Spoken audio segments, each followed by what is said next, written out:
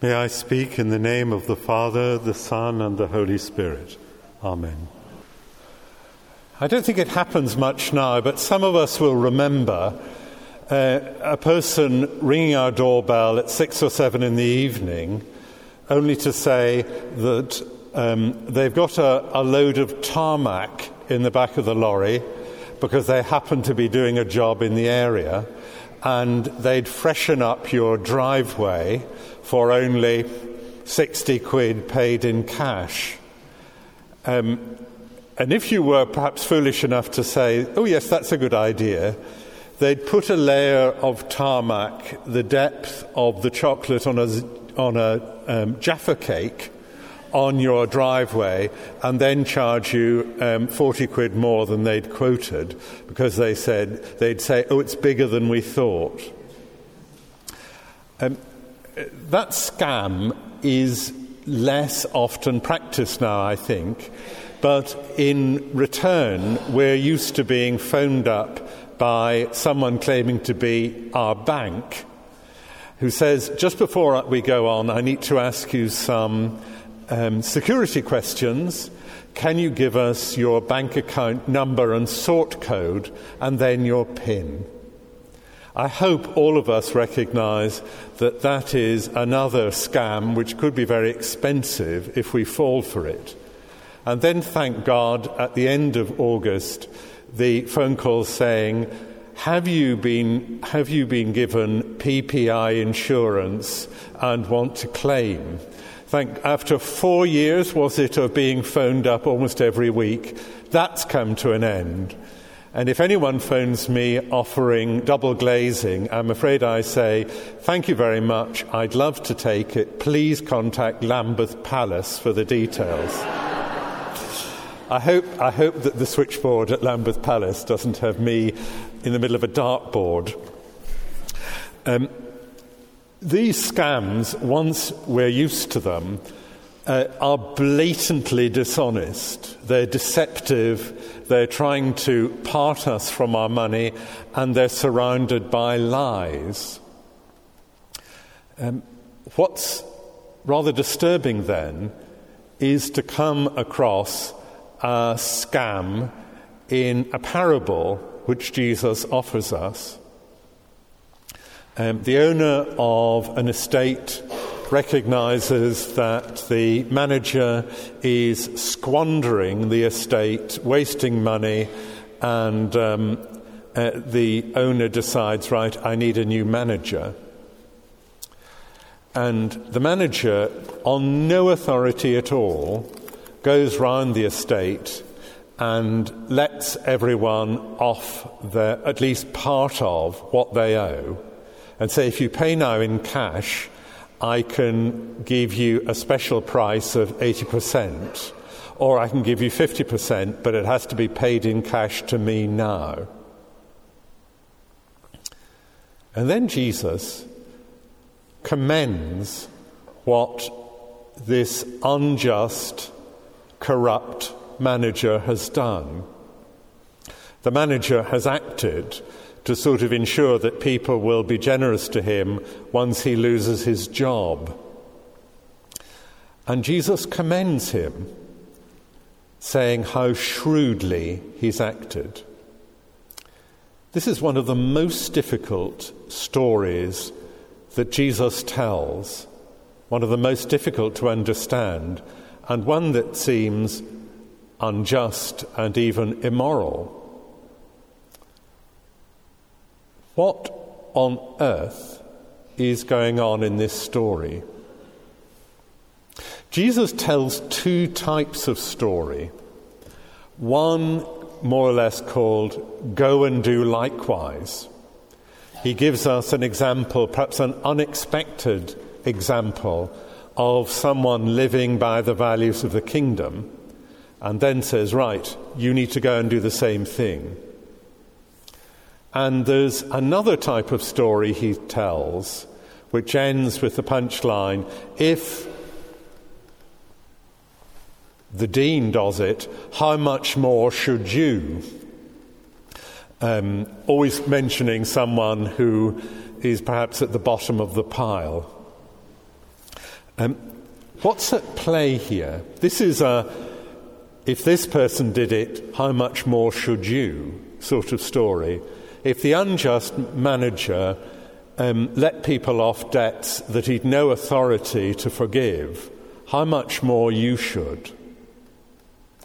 This is a story about forgiveness.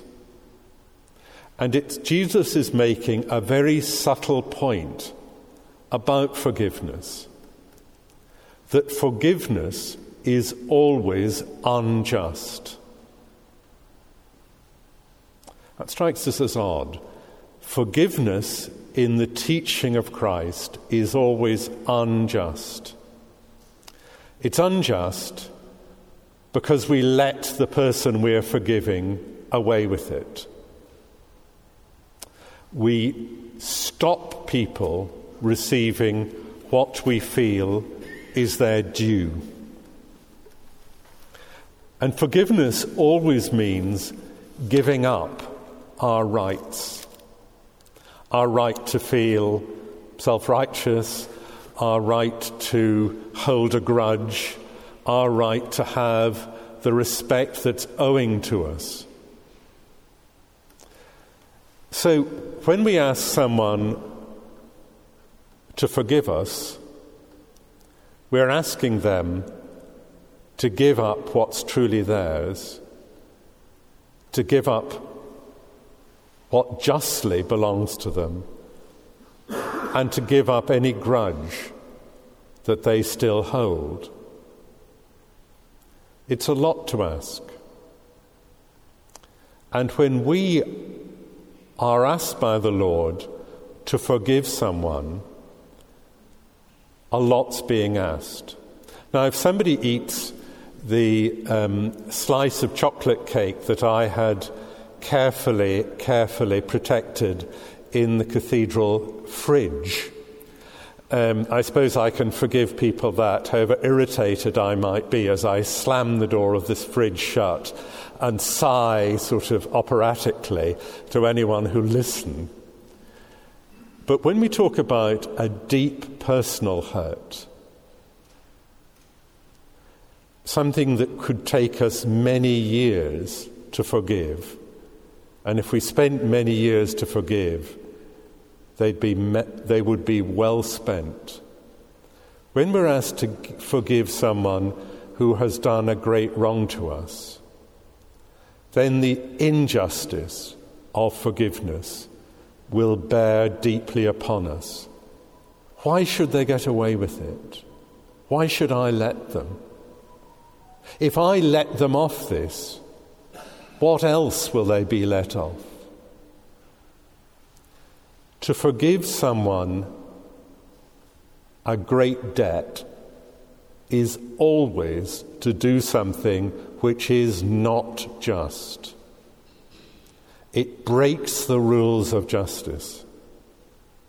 And that's what makes it so difficult. There are many reasons to forgive others. We can forgive someone because we love them, even when they hurt us very deeply. We can forgive someone because Jesus asks us to forgive those who do us wrong. We can forgive someone because we don't want to live with the bitterness of what's been done to us. We can even forgive because we think it'll help us win the lottery. What Jesus tells us in this story is that there is no bad reason to forgive someone. There is no bad reason to forgive someone. And every act of forgiveness is an act of grace, an act that reveals God's presence to us and to others. He invites us not to see ourselves as the master in the parable or as one of the people who are owed something. He asks us to see ourselves as the unjust manager, going about sorting things a little bit by offering some forgiveness, imperfect though it is. So, we are asked today by our Saviour to acknowledge the injustice of forgiveness, because it lets people off their debts, and that can feel very bitter and diminishing. And we're asked to see also that every moment of forgiveness is a moment when the values of the kingdom of God shine through our lives, and grace is received by us and by whoever we forgive. W.B. Yeats, who by no means was a conventional Christian, wrote very beautifully of what it feels like to forgive. When such as I cast out remorse, so great a sweetness flows in my heart. We must laugh and we must sing. We are blessed by everything, and everything we look upon is blessed. Forgiveness recreates the world as a world of grace and beauty.